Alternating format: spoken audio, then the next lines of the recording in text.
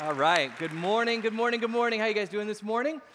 Everybody's good. This section's good. Thank you. Good. Glad that you're here visiting with us. Thanks for being here this weekend. I think we're going to be giving back to God. And so if you are visiting with us, you're not part of the SCG family, don't worry about this. This is kind of something we do as part of our worship. So here's what I want to do to start off today, is I want to get you guys thinking, get you guys talking a little bit. And so I thought we would do a little exercise called brand association. And so what I'm going to do is I'm going to give you a brand, a store brand or clothing brand or something like that. And then you're going to tell the person next to you the type of person that you think best represents this brand. Okay, so it can either be someone that you know, or it can be a type of person. You can tell them, here's the life stage, here's kind of what they're into, here's their whatever. Okay, all right, here we go. So I'm going to give you one. You're going to tell the person next to you. Ready? The first brand is Nordstrom. Nordstrom. Okay, so tell them right next to you real quick. Nordstrom. What is either the type of person that you think of? Maybe there's a specific person. All right. So what do you got? Let me hear. If you're not too shy, let's hear what you got. What do you got? Wait. What? I heard someone. Hold on. What? Mom's my mom. So what's funny is that's every service in a row I've heard your mom, which is the only time it's appropriate for you to say that, I guess, is your mom. Okay. Who I heard over here? What I hear over here? Travis. Okay, the high school pastor. Apparently, he goes to Nordstrom too. I don't know. Okay, how about this? Let's go with Legos, all right? So tell them Legos, who is the person, what are they into, what do they like? Okay, so this one's really easy, right? This one's easy. So go ahead and tell me, who is it? Kids, right? Kids, mostly kids. Some adults haven't gotten over it, but kids. Okay, this one, Rolex. When you hear a Rolex, who is the first type of person that comes into your mind? Rolex. Who is it? Rich people, all right. It's pretty expensive. What else? Wedding presents, is that what I heard? Oh, man, where were you at my wedding? All right. Wedding, okay. Anybody else? Tennis? I heard tennis? I think they're a sponsor or something, so people are into tennis, I guess. Okay. Here we go. Trader Joe's. Trader Joe's. Who best represents Trader Joe's? Trader Joe's. I'm interested to hear what you guys think. Who represents Trader Joe's? Your mom. Okay. Yes. You. Okay, good. All right. What else? Who else? Give me a type of person. Yes, thank you. Hippies. Okay, good. Hippies. Right on. Very cool. And the hippies were clapping about it. They're like, yes, we are. Yes, we are. Okay, anybody else? You have anything to add to it? Healthy people. Okay, healthy people. Anybody over here want to give one? No? You guys just try to sneak in and just avoid conversation. That's fine. I get it. I'll avoid you guys. Okay. I think of like hemp. I don't know why. I feel like they're probably wearing some type of hemp when they go in there. You know, I don't know. There's sandals for sure. Granola, something. I don't know. That's just that type of person. Okay, last one. Here we go. Last one is, this one, you may not know the brand, but for those who do, Patagonia. Patagonia, okay? So that is an outdoors apparel, all right? Outdoor apparel, Patagonia. Who is it that you think of when you think of Patagonia? Who do you guys think of over here? Granolas again. So the people who are at Trader Joe's, they wore Patagonia. Okay, all right. Sailors. Okay, I haven't heard that one yet. All right. Camping. So campers. East Coast college students. That's very specific. That is very specific. Okay. Anybody else? Adventurer, Shane Igo. Okay, he goes here, don't worry about it. Okay, what's interesting about the last one is I have heard two different responses. So in a couple services, I heard a lot about camping and granola and people like that. But then I also heard, and maybe you shouted this out, hipsters and people like that. And so what's funny is there are two types of people that buy this brand. And if you don't know the brand, it's an outdoorsy apparel, but they had this warranty, lifetime warranty, that if you bought something, it doesn't matter how long you've had it for, you can send it back and get a brand new one. And so you pretty much had like a lifetime jacket or whatever, and they're very expensive. And so the two types of people that bought them were the people who were really into outdoors, and then the people who wanted everybody to think that they were really into outdoors, and they called them the Patagucci's. So maybe those are your East Coast college students. I don't know. Anyway, so these companies and all companies, they spend a ton of money and time trying to represent who they are to the public, specifically to their target audience. They want to represent their values, their beliefs, what they're into. And so they will host events, they will support causes, and one of the ways that they do this is by highlighting people. So if you look at any kind of marketing ad, you will see, at least for major brands, that one of the primary ways that they market is through their celebrities or their athletes. It's because they understand that whoever they put out in front is going to represent their company. All right, that is the type of person that we want to target to, and that's who we believe that we are. And so if you look at some of the most successful brands, take like Nike, for example. Nike had this shoe line, still does, most successful shoe line of all time, and it is the Michael Jordan shoe line, right? And it's because everybody who plays basketball, they think, when I go to 24-hour fitness and I do a pickup game, if I'm wearing Michael Jordan shoes, a little piece of you goes, I sort of play like Michael Jordan, right? I mean, that's sort of me, you know? And if you really understand you don't know how to play basketball, you're not trying, you'll wear the Kobe's. But if you really think that you play basketball, you'll wear the, sorry. But it's also the reason why people or brands will, as soon as a celebrity or an athlete, if their life goes off the rails, they will cut off all of their endorsements immediately. Because they know that this is a representative of who we are, and we don't want to be associated with a liar or a cheater. We want to be people who are winners. And so endorsements are out the window as soon as some kind of scandal or whatever is revealed.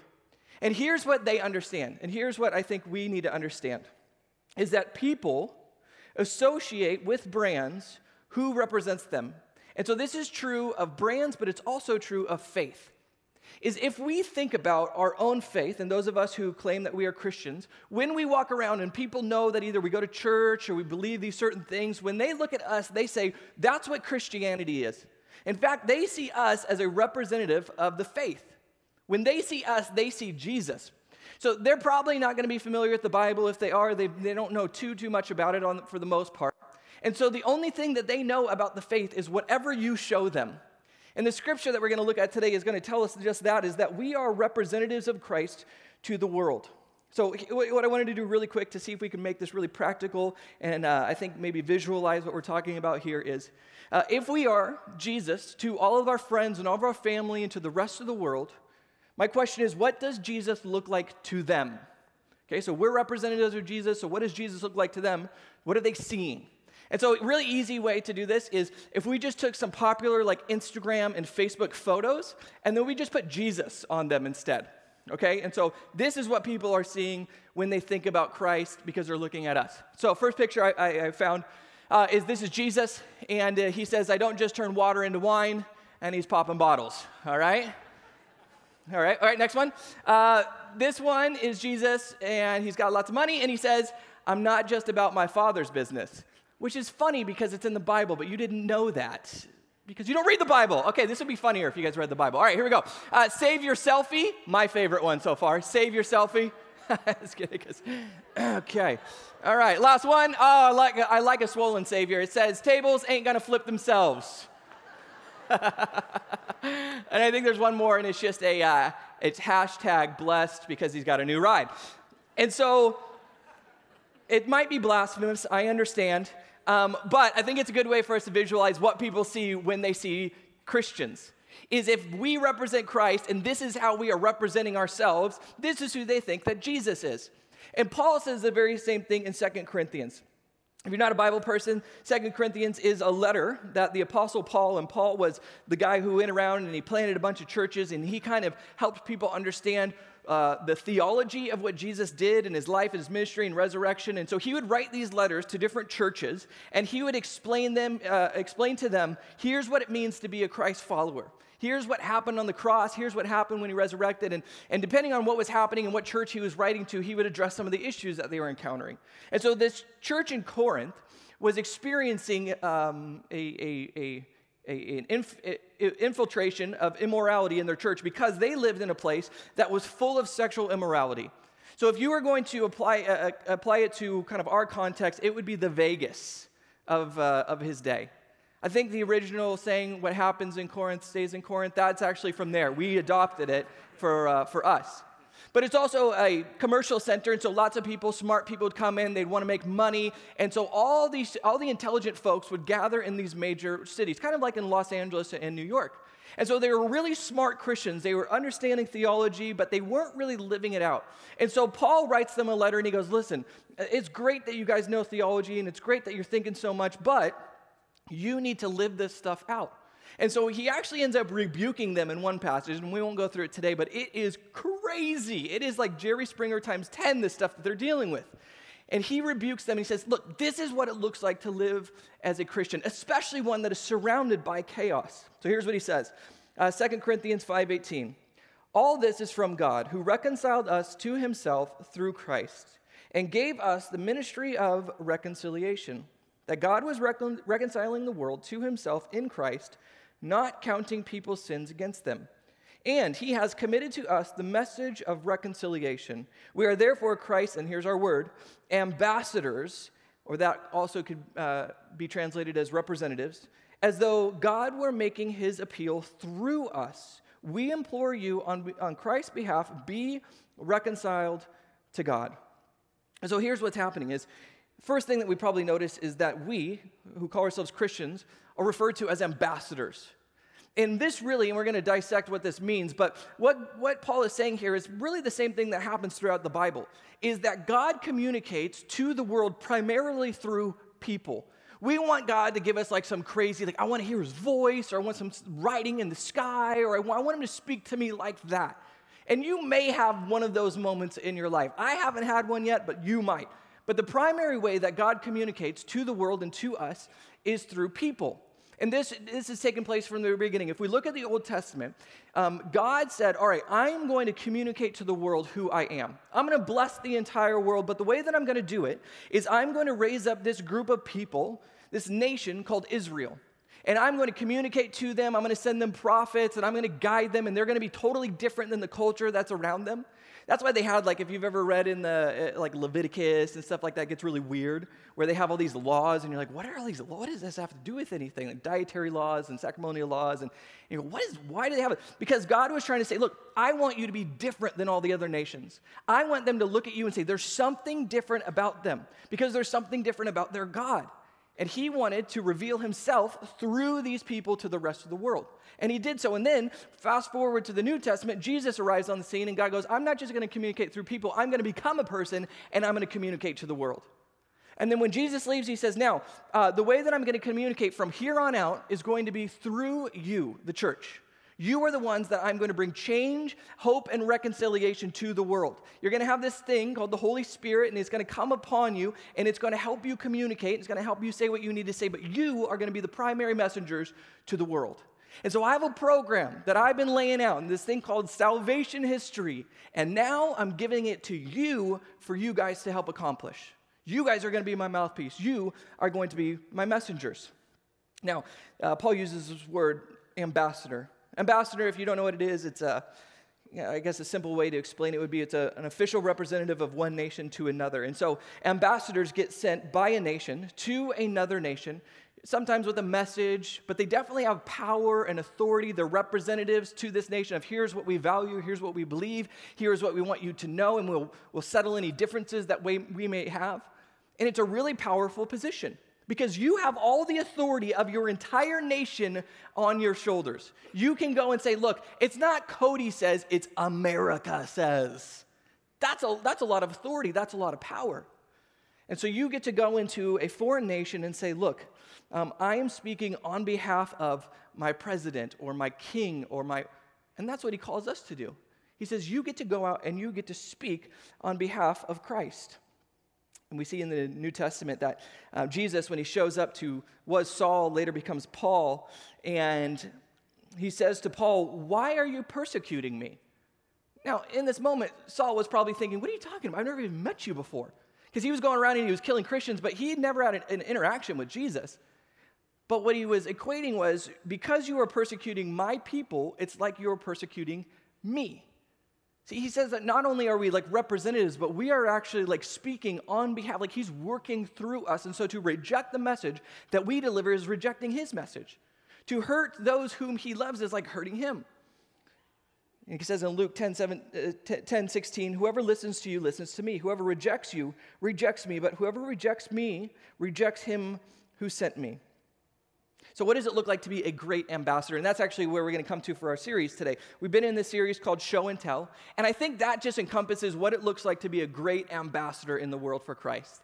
Is we need to show people who Jesus is, and so that's about being an ambassador, and that's about representation, and then we need to tell them. And he gives us exactly what the message is. It's a message of reconciliation, that we need to be reconciled to God. So I want to start with the second one first, and then we'll come back to it. Tell. What do we tell them? Well, Paul says here that we have the ministry of reconciliation, and we have been given the message to tell people that they must be reconciled to God. Now, reconciliation assumes something. It assumes alienation, that we as a people have been alienated from God, that somehow we were in a relationship with him, and now we are no longer in a relationship with him. And he points it out in here. He says the reason why is because of this thing called sin. Now, if you're not a church person, you've heard of sin before, and you think it's a bunch of rules, like a list of you cannot do this, you cannot do that, you cannot do this. That's probably why you don't like to go to church. But that's not what the scripture says. Yeah, those are sinful things that you're doing, but at the heart of sin, what it really is that we are breaking God's law, that we are rebelling against him. We say, I don't want you to be in charge, God. I want to be in charge of my own life. I don't want to be accountable to you. I want to be autonomous. And so all of us, throughout our entire lives has said, God, we don't want you. Through every single little action of selfishness, where we fail to give God the glory and the honor and the worship, that is us and our sinful nature. He also says in Romans that the consequence of this sin, which, by the way, and we'll talk about it in a moment, is something we inherited, and we've talked about this before, but it's something that is just natural to us. You don't have to learn how to do this. You know how to do this. It is why you cannot do the things that you just so desperately know that you should do, and yet you don't, and it's why my kids drive me crazy, and it's all of those things because of this thing called sin. And Paul says the consequence of having this sin is death. Now, what is exactly going to die here? I don't know. I mean, I know it talks about physical death, right? We all have experienced physical death. We're all on our way there to some degree or another. In fact, the entire universe is dying. Scientists tell us that this thing is winding down, that it will not last forever. And so we live in a universe that is dying. We live in a world that is dying. We live in bodies that are dying. Even inanimate objects, they're dying. They're decaying. Your house will not last forever. Your car will not always be there. In fact, if you leave it for long enough, it will be gone. Why? Because that's the universe that we live in. And so the problem is that we all are in a universe, and we all are people who feel the consequences of sin. And so this is the human dilemma, according to Paul and the rest of Scripture. It says, unless someone or something intervenes, we're all dying. But we're not just dying physically, we're dying spiritually as well. That this is just another symptom of what's happening in our souls, is that what we see physically is also happening spiritually. And so there is some kind of death that is coming. This death may be eternal separation from God. We don't exactly know, but something's going to die. So Paul says we have to be reconciled to God. It is the only way in which we'll experience life. And he says the way that is going to happen is going to be through this person, Jesus Christ. There's not going to be enough good things that you're going to do. You're not going to get enough willpower. You're not going to impress God enough where he's going to go, okay, I'm going to bring it. No. It's only through the person of Jesus Christ. And the scripture explains that this is possible because Jesus comes and he lives the life that we should have lived. Perfect, obedient to the Father. And the reward that he deserved for living that life instead trades it for the punishment that we deserve. And so now we get his reward and he gets our punishment. He trades us places. Now, I've said, and I've tried to rephrase the gospel 1,000 times because I think that's kind of why I'm here and that's what I'm supposed to do. And once in a while, I'm like, how did we make this click? And I'm always trying to come up with, and then last week, a new illustration came into my mind about how do we make sense of the gospel. And it happened 10 years ago, which is weird why it would come to me now, but here's the illustration. 10 years ago, we had the opportunity as a church to build orphanages in northern Uganda in Africa because there was a war that was happening. Child soldiers, the kids were being taken out from their families in the middle of the night, made into slaves and soldiers, and they would have to do horrendous things. Like right away, they would have to kill their own parents just to begin to desensitize them to death and to killing. And so we went there to go and support, and I heard stories about what was happening there, and this is before it was all over the media and before the Joseph Kony thing and all that stuff, and I began to realize that there was this weird place that these kids were in. Because on one hand, they were slaves, because they had been captured and they had been taken, and they could not get away even if they wanted to. But then on the other hand, they were soldiers. They were out there killing people. And so they had this weird problem between being slaves and being soldiers. And some people decided, we can't stand for this. We cannot let this just happen. We need to go out there. We need to rescue these children. And these people were in a very strange spot because as they're going to rescue the slaves are the ones that are trying to kill them. So the very people that they're going to save are the ones that are trying to kill them. I said, well, that's kind of the gospel message. That's kind of what the Bible is all about. See, the Bible is saying that we are slaves, that we're born into this slave mentality of sin in which we know we should do certain things, but we don't do them. That is that slave mentality that we have. It's a part of our human nature.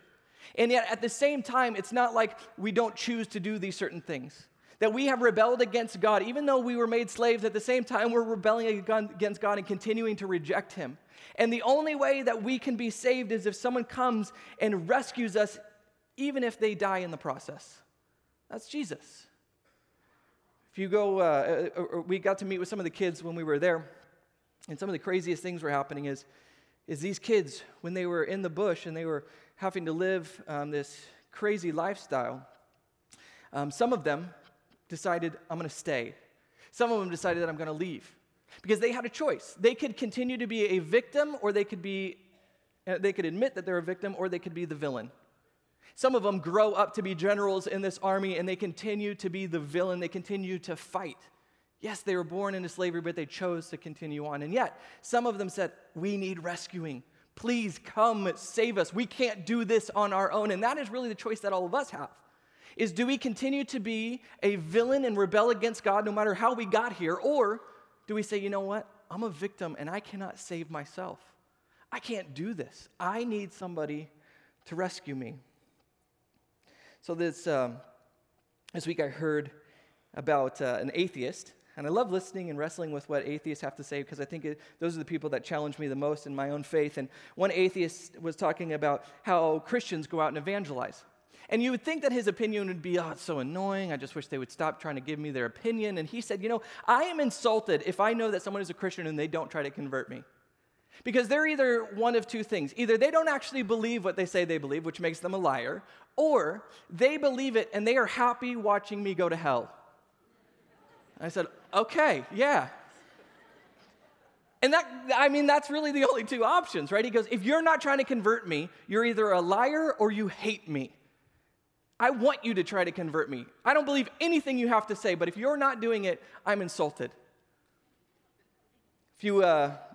Last week we shared with you guys the passing of one of our extended family members, Nabil, and I was thinking this week about that and, wrestling with it, and I thought about the first time that him and I had dinner.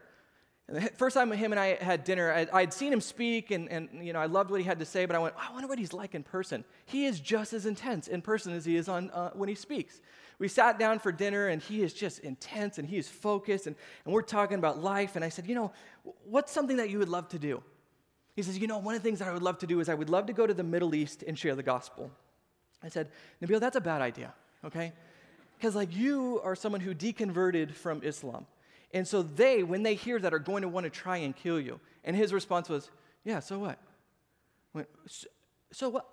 Oh, yeah, totally. I got a next door neighbor who, I'm totally going to have a conversation with, and it might be awkward, so, I totally get it. I get it. We're on the same page right now, you, not afraid of death, me, awkward silence. I could do it. We're on, it's the same. Because he understood the message, he understood the importance of it, and his life was so focused on this that he says, you know what? I don't care if I die for this faith. I have to tell people about this Jesus. Part 2 is this, and I'm going to try to be quick, is we have to show people. We have to show people who Christ is. When they meet us, they should see Jesus. If you think about who Jesus is, he is the most studied person in all of human history. There's so many facets to him, and it can be incredibly complicated, and I'm going to spend the rest of my life just trying to figure out who Jesus is. But here's the good news. He gives us a principle or he gives us an overarching goal, and he says, if you're going to represent me, here is the thing that you need to do. All right? This is what everything is based on. Here's how I want to be represented while I'm gone. He says in John 13:34, he's talking to the disciples. This is right before he's about to be crucified, and he knows it. And he says, guys, I've taught you a ton of stuff. You've seen a ton of stuff. But here's the thing that you focus. You got to remember this, okay? You ready? Here's what I need you to know. A new command I give you. Love one another. As I have loved you, so you must love one another. Now, at first, the disciples are probably going, that's not new. We've heard that before. That's in the Old Testament, remember? Love your neighbor. Remember that? In fact, that's not even new. That's in every religion. It's called the Golden Rule. But I'm not telling them, all right, Jesus, whatever. Yeah, got it. Because no, listen carefully, because it's not. It's different. All the other ones say, treat people the way that you want to be treated. That's not what I said. What I said is, I want you to go out there, and I want you to love people the way that I have loved you. Now, how did Jesus love them? Well, you got to understand the context in which this is all taking place. What's happening in this moment is right before this, the disciples are arguing about who is the greatest, which just seems like a very stupid discussion to have in front of the Messiah, right? It's just like, what? And they're arguing about who is the greatest. And Jesus in this moment goes, see, you haven't quite gotten it yet. You don't really understand what this is all about. You haven't figured out what I'm about. So let me use this as a teaching moment. And as they're arguing, he gets down on his hands and knees and he begins to wash their feet. And he goes, you've missed it. It's not who's the greatest, it's who's the least. If you want to truly love somebody, you have to become nothing. He says in Matthew 25 that the Son of Man did not come to be served, but to serve. And gave his life as a ransom for many. See, he says, I didn't come to be a big shot. I came to serve people. And you know the primary way in which we serve people is by giving of ourselves. That is what love actually, that's what Jesus defines love as. He says love is sacrificial. Love is giving over yourself. It's saying, I will be nothing so that you are something. I think about this afternoon. Well, real quick, side comment. One of the ways that culture defines love is something that we trip over, I think. Is like, because that's the terminology. We fall in love. We've fallen out of love. It's like, I didn't even see that coming. It hit me on the side of the head. No. That's not what love is. Love is giving of yourself. So let's imagine right after this, I tell Amy, hey, Amy, I want you to pick your favorite restaurant. I don't even care how expensive it is. I want you to go to wherever you want to go. She's like, okay, that's awesome. Like, okay, be ready at 1 o'clock. And so we go home. She's ready. She's all excited. She's like, okay, she gets her makeup on. She's ready to go. And I go, okay, great, babe. Here's $50. Have an awesome lunch.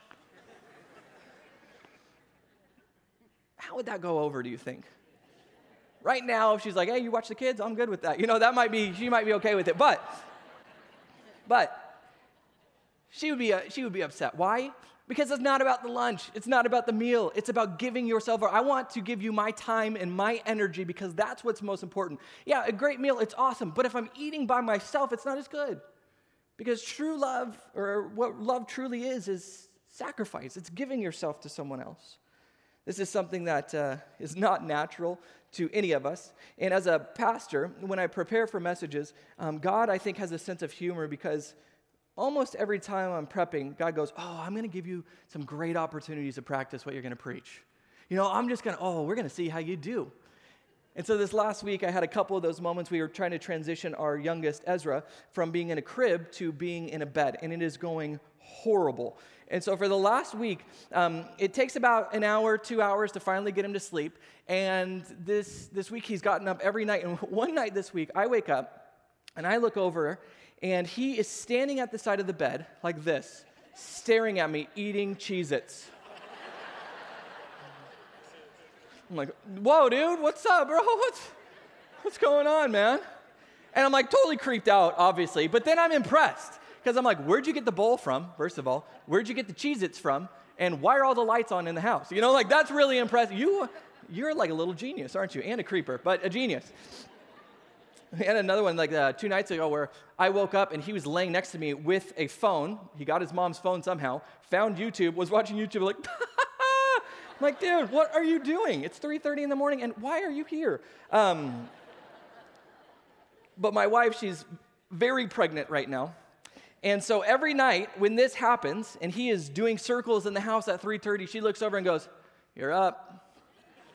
Okay, Lord, thank you for this opportunity for me to sacrificially love my child, even though I want to hurt him in this moment, right? And it's not natural to any of us. It is not something that I jump up and go, "Woohoo! I get another opportunity to serve today." No. It's something that I have to be intentional about. It's something that I have to teach myself, and I'm going to have to teach my children, because everything wants to make my life about me. Every natural inclination that I have is, Cody, you are the most important. You need to figure out what you want, and you need to go after those things. And yet Jesus says, no, that's not it. So when I was little, my youngest memory is of being on a mission trip with my parents. I was 4 years old, and I was playing with all the local kids, and in fact, I got pneumonia because it was kind of grimy and it was dirty, and every year after that, my parents would take me on some kind of trip somewhere to a third world country. And I realize now what they were doing is they were trying to instill in me this idea that, Cody, you're not the point.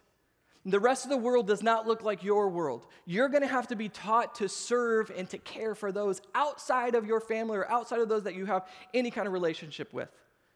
And so when I think about my own kids, I have already decided, we're getting those kids out there as quickly as possible. They're going with us to whatever country we're going to. People go, whoa, that's kind of dangerous. Like, aren't you scared? And I go, I am far more scared of the danger of them staying here and thinking their life is about them and that they get to be served their entire life. That's far more dangerous than whatever they're going to encounter out there. And so, as Christians, it's not something where we're going to go, okay, God, make me sacrificial today. Boom. No. It's going to be hard work. It's going to be intentional. It's going to be moments when we have to preach to ourselves.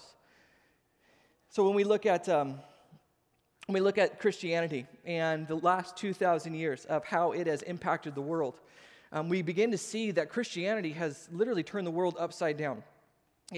In the first, second, third centuries, we have these incredible examples of sacrificial love. There was these plagues that hit the Roman Empire, wiping out tens of thousands of people. And all the rich people, when these plagues would hit, they realized that it was through contact that they would be transmitted. And so they would just take off rich people, priests, everybody is gone. Even family members, when their family got sick, they'd just throw them in the streets and go, look, we can't deal with this. And Christians came in and they would say, you know what, we'll take them. We'll take them. But you might get sick, but you might get hurt, but you might die. And they go, that's okay, we'll take them. And this actually ended up being the thing that transformed the world. Within 300 years, Christians went from the group that was being persecuted to the group that now dominated the entire region. Within 300 years. How did this happen? Was it because they had power, because they had influence? No. It's because they said, Jesus said that we're supposed to love each other and sacrifice for one another. And so we're just going to do that. And then people started noticing and go, whoa, these guys are different. Everybody else is gone, even my own family members, and yet these people have stayed. And so the people who got well became Christians, and the people watching what happened, they go, well, they're not even afraid of death, and I want a piece of that. I want to become a Christian. And it began to transform the world, and the same thing has happened ever since. If you go to any third world country right now, I am willing to bet that if there is a hospital, if there is a school, if there is an organization that's there feeding, that they will be a Christian organization. I've been all around the world, and I've never seen, and this is no bashing on them, but I've never seen I'm secular and I'm here to help. I've never seen that. It's because it's always Christians, because they have a motivation that is beyond making themselves feel good, because that won't last. They go, you know what? We serve a God who has loved us sacrificially, and then he said, I want you to represent me well, so I want you to go out there and love sacrificially, and then, if it all goes south and something bad happens, and that's okay. This is just the beginning. He's promised me something far greater than this life, and so I'm willing to give up this momentary happiness so that I can experience that, because that's what he gave me. If you go to anywhere in the United States, you'll see they try to hide it in a corner sometimes, but you go and you look at the hospital and you go, oh, you know who planted this? Christians. Why? Because Christians took this serious. And so oftentimes we talk about politics and, Christianity and, it's losing its influence and things like that. You know why it's losing its influence? Because we stopped doing this. We stopped going, I should just love sacrificially, and I think people just will be attracted to it and go, I want to be a part of what they're doing. I strongly believe that either life is totally chaotic and random and makes no sense, or that God is in control and the things that seem random are totally within his providence. That he understands, and even when it doesn't make sense to me, he's got a plan for it. And so if that is true, I have come to the conclusion that all the people and the resources that I have in my life, although may seem so random to me, God has placed them. And so I call people providential people. They're not there by accident. They may not realize it, and I may not realize it, but God has placed them as my next door neighbors, as my coworkers, as the person that I see at the coffee shop. These are not just random interactions. These are providential people that God has put in my life. And so what if we began to look at these people and we began to look at our resources and say, I'm an empty nester. I can foster a couple kids. I got a couple extra bucks. I can help support this. I would love to volunteer. What if we started looking at our resources and people and going, I don't think it's an accident. If I just show them some sacrificial love, they're going to see Jesus. And when they see that, they're going to like what they see. And that's the way that we can continue to change the world. Let's pray. Lord God, we thank you for Seacoast and for your church and for your people. And I will confess in my own mind that oftentimes I get things so twisted and mixed up, and I'm thinking about life, and I'm thinking about all the crazy, and I'm just reminded I got to get back to the basics. And you just laid it out for us, plain and simple. We're going to go there, we're going to represent you well, and we're going to do it by just sacrificially loving people. And so, Lord God, give us opportunities as we leave here today to love on some folks, even in the simplest things like a smile and opening a door, to maybe some profound moments, some life-changing moments in which we get to love some folks. And so, Lord God, I pray that you would open those doors, that you would help us to see those things and take advantage of them so that we can be good ambassadors for you. Lord, we love you. We thank you. It's your name we pray. Amen.